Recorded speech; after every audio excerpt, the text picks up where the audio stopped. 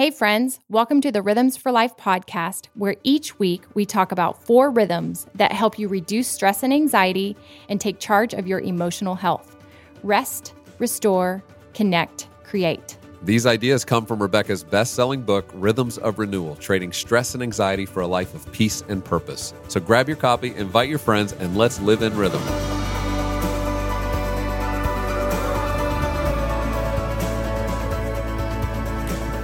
Welcome to another edition of Rhythms for Life podcast. And today I am excited for the conversation you're about to hear. Rebecca sits down with just one of our favorite people, Lisa Bevere. And Lisa is amazing. If you've not read her books, she is such a mother in how she describes her life. She's raised 4 amazing children, 4 boys that are just great kids.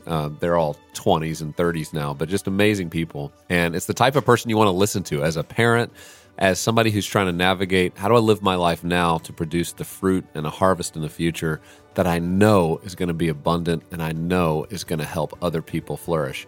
And so Rebecca sits down with Lisa Bevere. I want you to listen in, talking about her new book, her new learnings around this idea of being a godmother. Her new book's called Godmothers: Why You Need One and How to Be One. And she's going to address a lot of the issues that I find happening amongst women today in conversation. So let's listen in on one right now.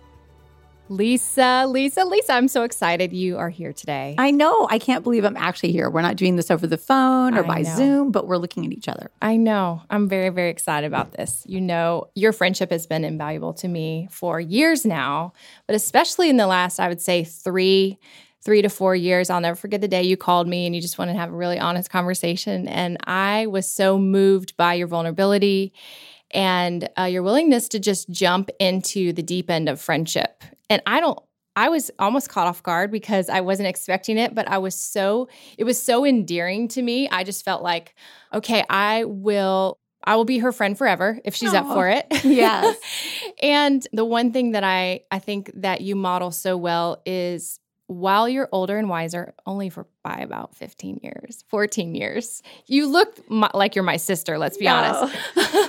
But you don't at all diminish or talk down. You are so curious. You ask so many questions. When did someone do that for you that kind of showed you, like, I want to be that kind of person? Or did that ever actually happen? Yeah. It didn't. But later in life, I met other women that were on the same journey with me. But, Rebecca, early on, I just remember when God told me He called me to minister to women, I was like, that is a mistake. I mean, I'm not even sure I like them. And I don't. You had no other women in your home. Yeah, right. And my mother didn't. Her mother didn't give her what she needed, and then because she didn't get what she needed from her mom, she didn't have what she needed from me. And so, at a very young age, my mom said, "Hey, you're your dad's, and your brother is mine. Good luck with that. And you're going to be really sorry because you're never going to have a woman in your life."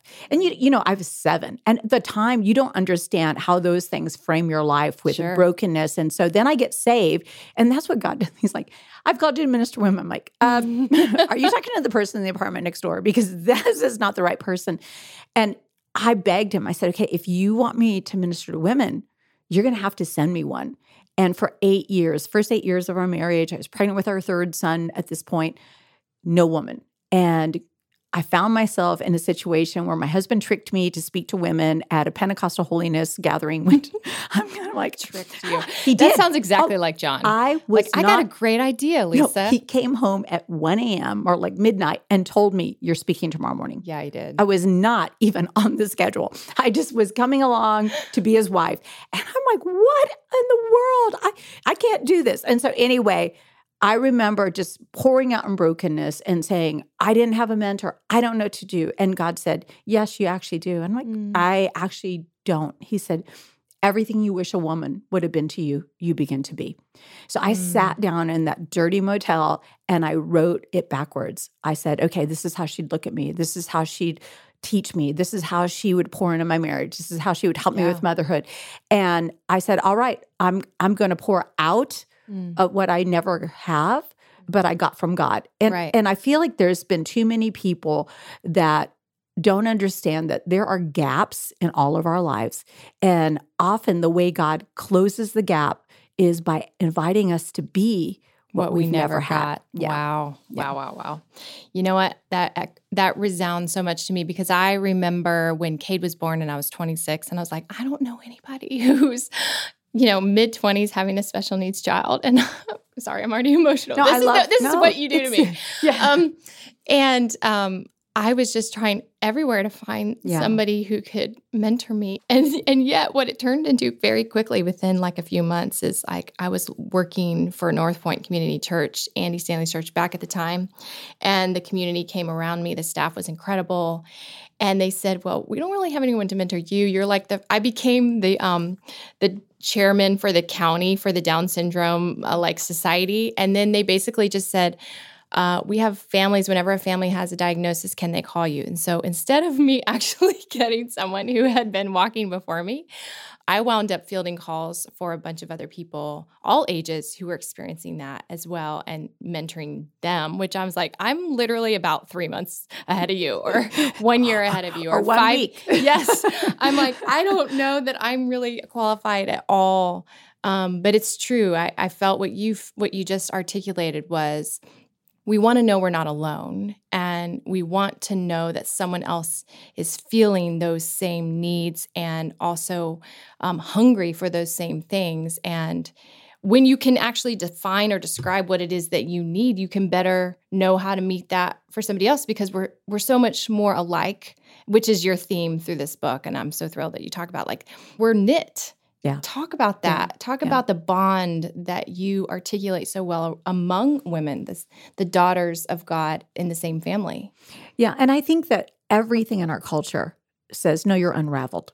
And God's like, well, I might unravel areas in your life to reconnect you with where you were woven. And sometimes I think that we have forgotten the beauty of being older women and younger women.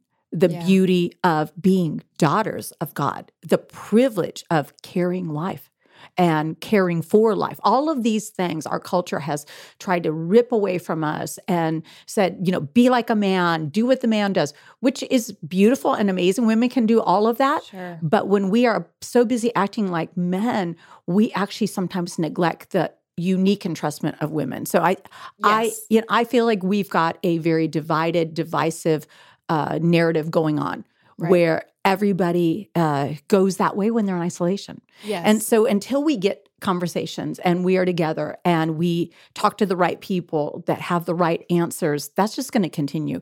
So I think that God is weaving all of his daughters of all ages and all races and all backgrounds and all socioeconomic, groupings. And he is saying, hey, there's a reason that you're all part of this beautiful story. And what I saw that day when I realized I wasn't going to get a mentor was I saw this beautiful chain and it was coming down from heaven. I saw each link. And, we think of chains as imprisonment. This was like a necklace. And I saw all these chains coming down and then the link stopped. And then I saw airspace and then I saw another link just suspended by itself. Wow. And I heard the Holy Spirit say, this represents generation after generation after generation of my daughters. And he said, there's been a break between the mothers and the daughters. And he said, but I don't want a mentoring of pride. I want a mothering of brokenness. And, that's so good.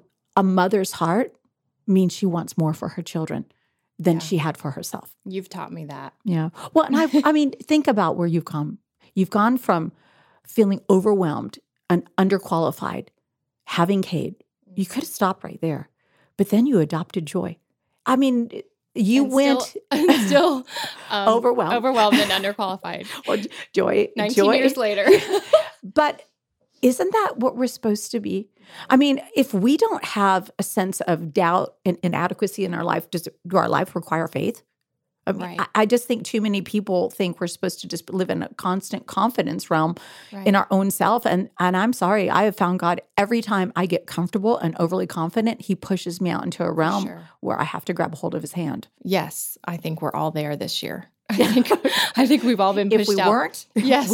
If we weren't, we now are. Yes. I agree wholeheartedly. God is so much louder when I'm, just day by day, at the end of my rope, surrendered on my face. Lord, show me.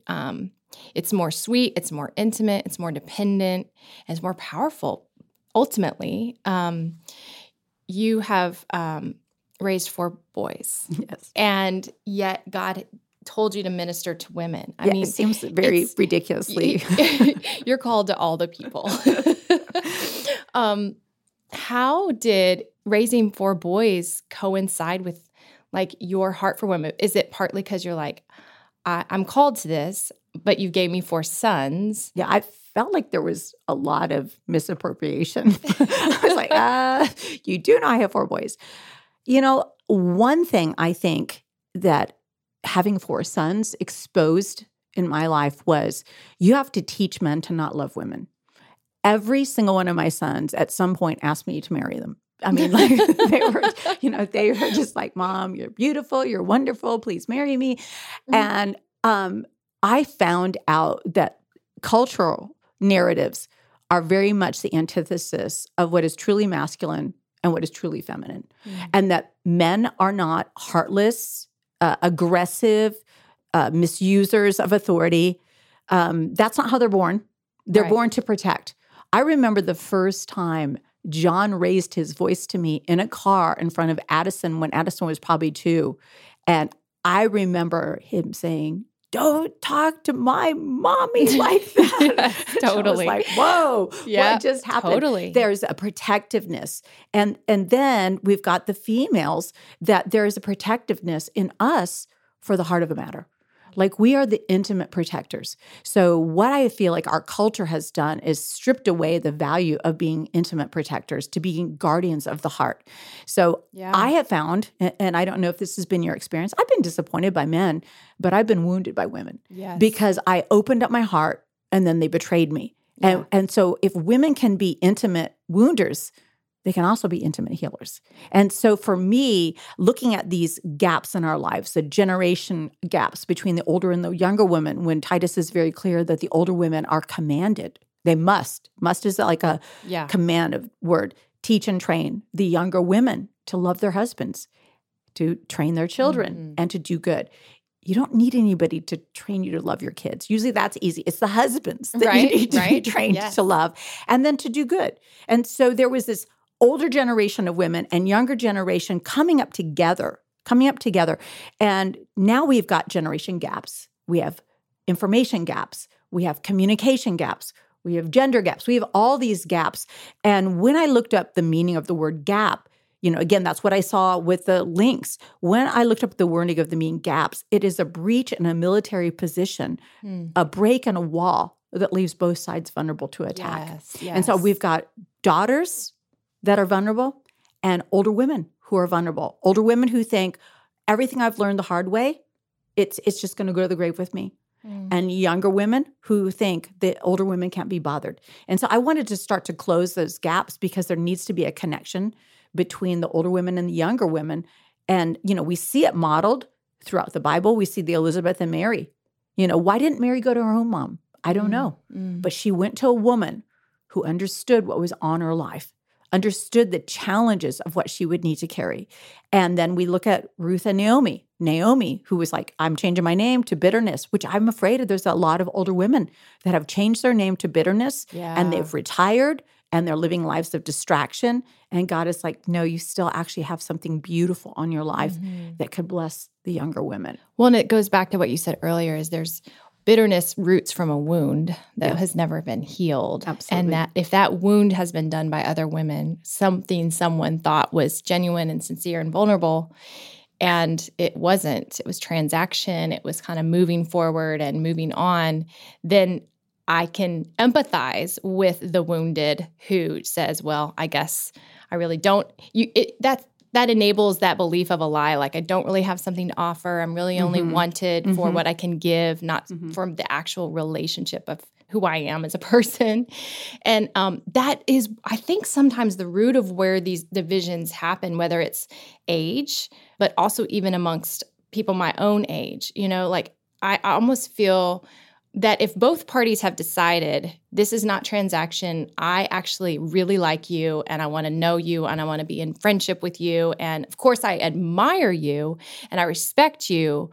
But more than that, I just want to be around you. Like, if we could bridge that gap more, I think, among women, it would not matter one bit what the age is. Yeah. It's the heart Yeah. approach, right? Going into that. And you've been so beautiful with that with me. I know I called you one time crying because I thought, what's going on? What have I done wrong?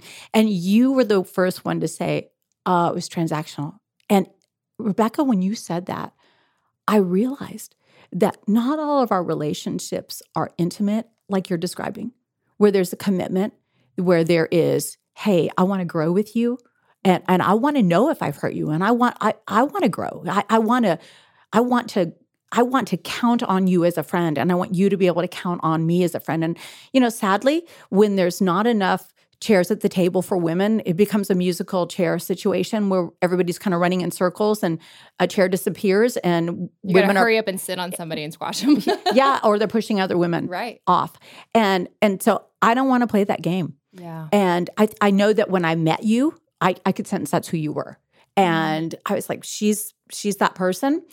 And I love her and I feel very protective in what's on her life. I want to bless it and I want to watch it grow. And then you have the fact that you and I got to meet in London and then it just carried it for now you love my son, Addison, and his wife, Juliana. All your people. I love all your people. But they love you. And you came for my 60th birthday. Totally surprised even what's me. so fun is that you called and you're like, I'm coming in town. I already have a hotel, but can I stay with you tonight? I'm like, yes! Because, okay, that's what women don't do. Well, and I wanted you to know there was no pressure. Oh, I know. But my point is like one thing that you described in the book is that we don't feel comfortable to actually ask and maybe put something out there and invite ourselves. Or we always feel like we are doing the dance of we don't want to put anybody else out.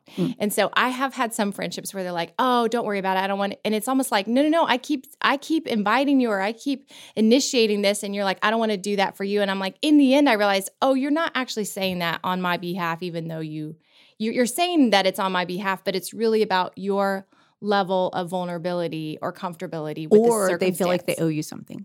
Yeah, like and why is that? Why do we? They're why not Italian? Do we run No, from run from receiving, and would rather almost just not engage? What is it that keeps us from? I think it's an unworthiness. Yeah, I really do. I mean, and you and I have talked about that, even fighting in our own life, like that God will actually give us something beautiful to enjoy, and we feel like, okay, it's only valid if I share it with somebody. And I've had to say, all right, God, I'm going to actually, allow you to bless me if it just seems stupid. Yes. Because that's who he is. And, I think that we're missing a lot by not being vulnerable. And I do think that there's godmothers out in the open, women who don't know that they are wanted. And then there's goddaughters hiding in the open who don't know that they're being watched for. And what I wanted to do was open the eyes of both generations and say, hey, you know what? You need to connect. Yeah. You need to connect. And, for the duration of the book, I wanted to pour out what I could pour out. I don't have everything. Yeah. When I put it out there, I had over 600 questions come in, and so many of the questions I could answer, but there were quite a few I couldn't.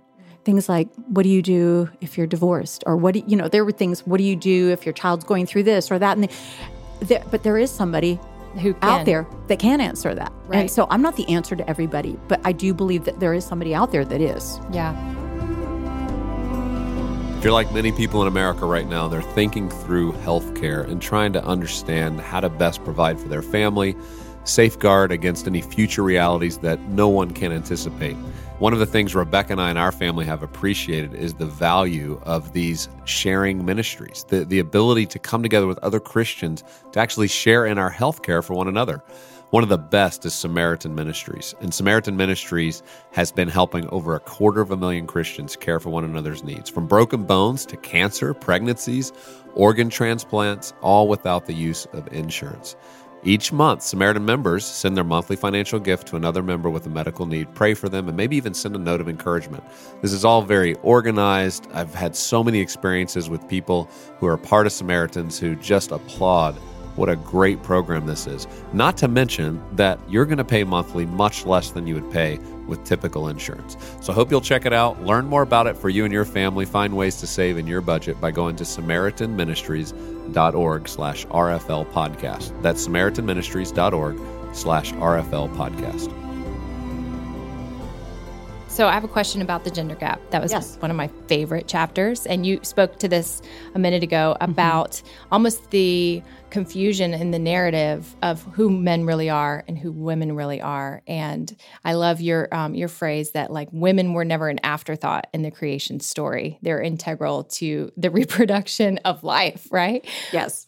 So talk a little bit about that. Is always a hot button issue right now, especially women who are saying that, men and women who would say that gender is really not formational from biology. Well, it's like we understand it is, but it's really still about like who you say you are. Speak to that a little bit of just like where that confusion can go or how that began. Like, what does that look like? Well, I have a theory on it that when we do not value things that God values, then of course we devalue them and say they're not valuable or integral or necessary or defining.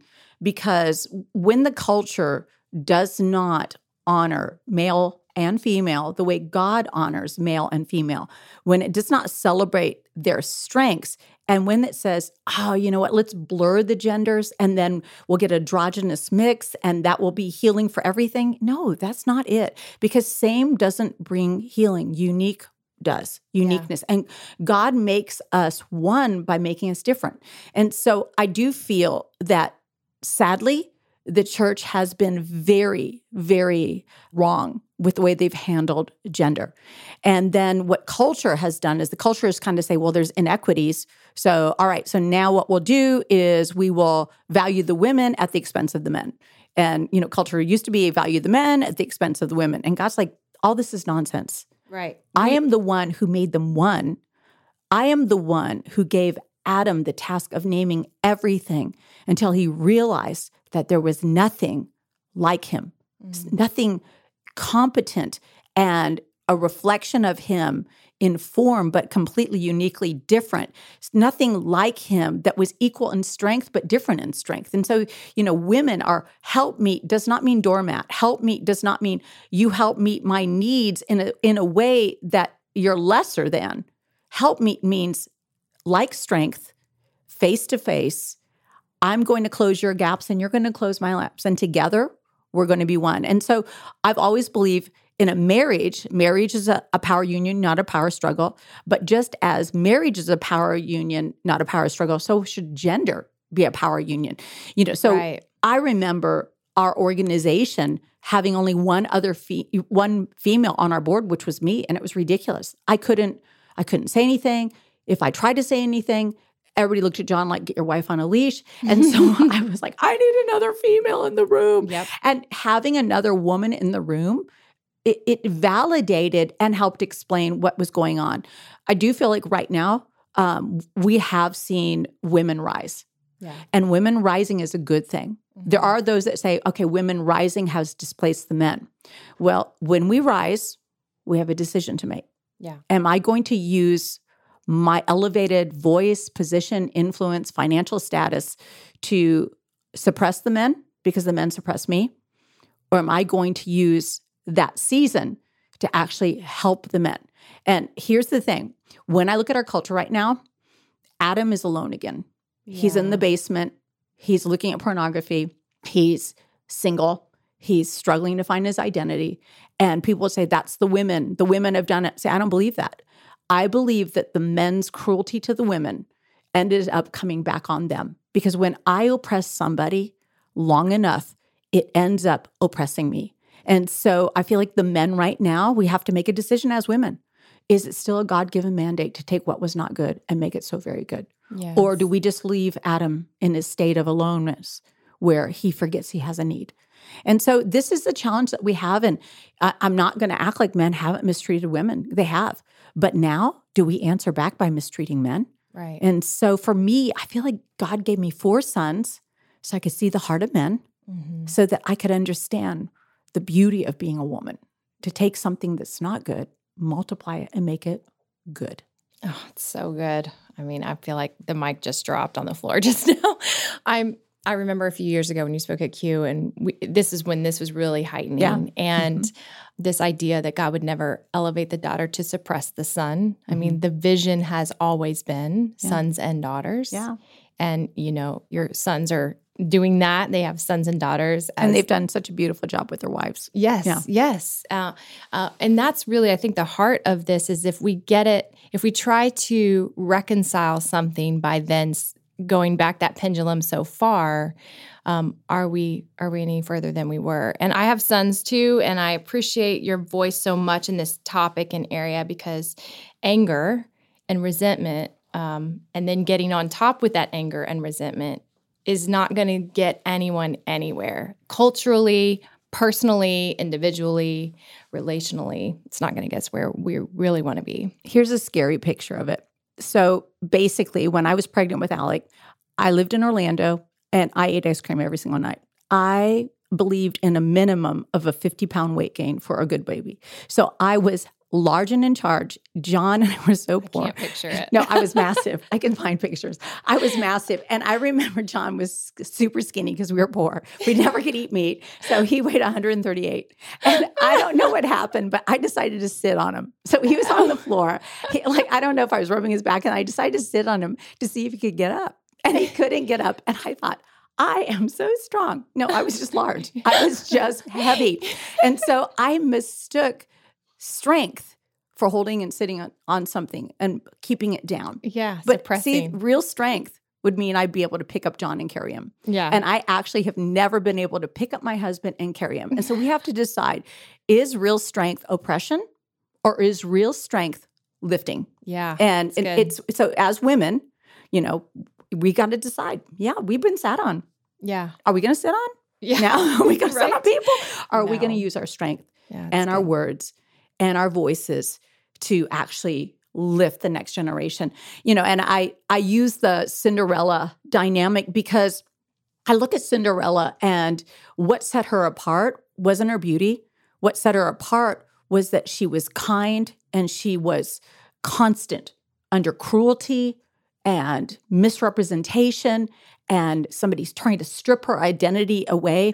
But the one item that she had was a glass slipper. And the glass slipper was the only thing that didn't turn back. The pumpkin, the carriage went back to a pumpkin. The mice were, no longer horses.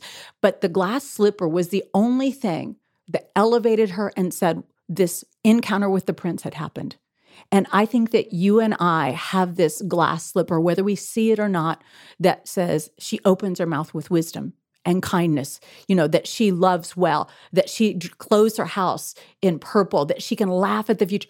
And what we have culture saying to us, no, don't wear the glass slipper, stomp your feet in it. And we are leaving glass pieces on a pathway for the next generation. And the brokenness that we are leaving is going to injure them. Yeah. And so I want to see women remember their elevated position. Remember it is something unseen, something undefinable that is about the woman that has this beauty to take what is in the man and on the man and multiply it. And as I multiply the men, it doesn't diminish me. Right. It multiplies my life as well.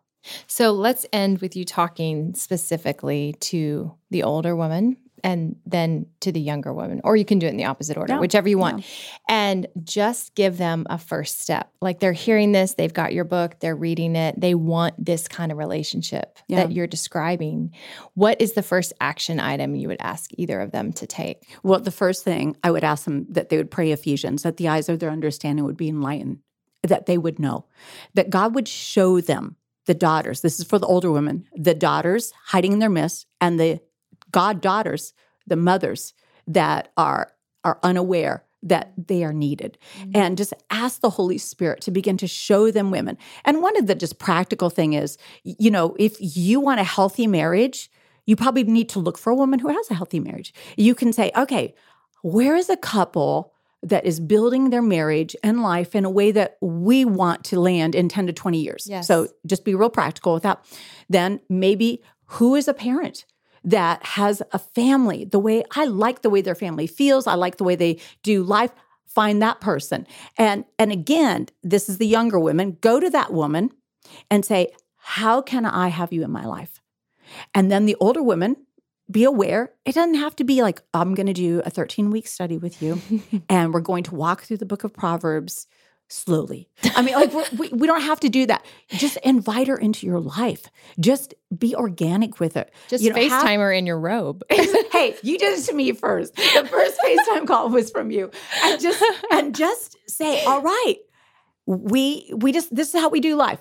If you want to come into my life, this is what we're going to do. This is what I learned the hard way. Doesn't work well. This is what I learned the easy way. And ask her, but don't make it just one way. Yeah. Ask her questions. I have a young girl that's reached out to me. She's gone through some crisis recently. And I mean, to be honest with you, Rebecca, the things that she's been through, I actually am so astounded that she has survived.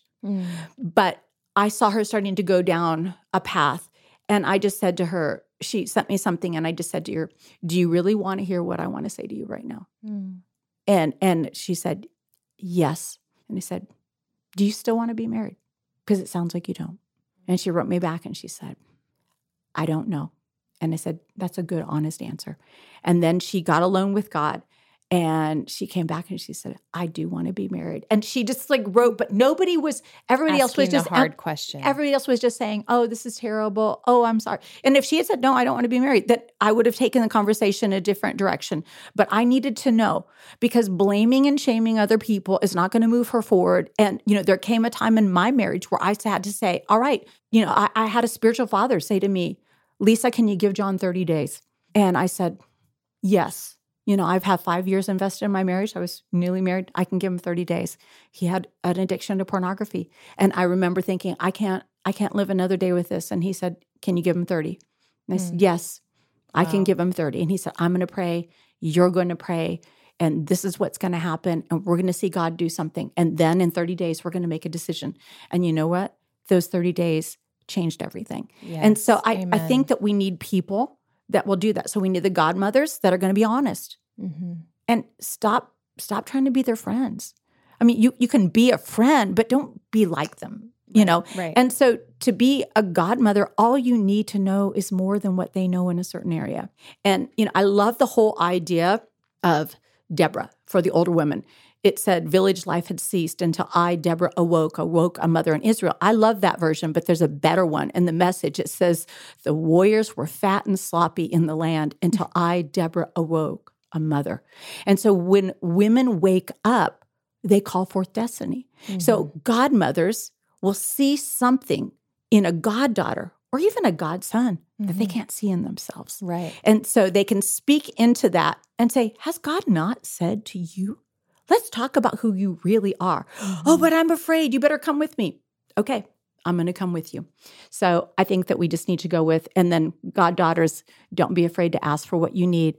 And if the first one says, I don't have time for that, just keep asking. Yeah, we did that. I remember you and I had our friendship, and Gabe kept watching me just enjoy that time so much. And Gabe and I really wanted a couple who were partners in ministry over the long haul, raising kids, like two callings in the same direction and how to be united. And so he kept pursuing, we need to just fly out there and be with Lisa and John. We need to learn from them. And it's true. And you guys, we asked and you guys were up for it and gave us so many things and continue to just encourage us and remind us of what is true about each other. Because it is true. If you don't have other people who are walking that road ahead of you that looks very similar in calling or mission or alignment, then you can buy those lies of being derailed. And so I'm so thankful for that. But thank you for doing this. Thank you for being on today. Everyone, grab her book. It's just incredible. It's transformative. She lives everything she writes, obviously. And let's challenge one another right now to, if you're older, reach out, ask for discernment. If you're younger, ask for courage to ask, to reach out and initiate with somebody who's living a life that you admire and want to see God move in you in a transformative way. Thank you, girl. Love you. Love you so much.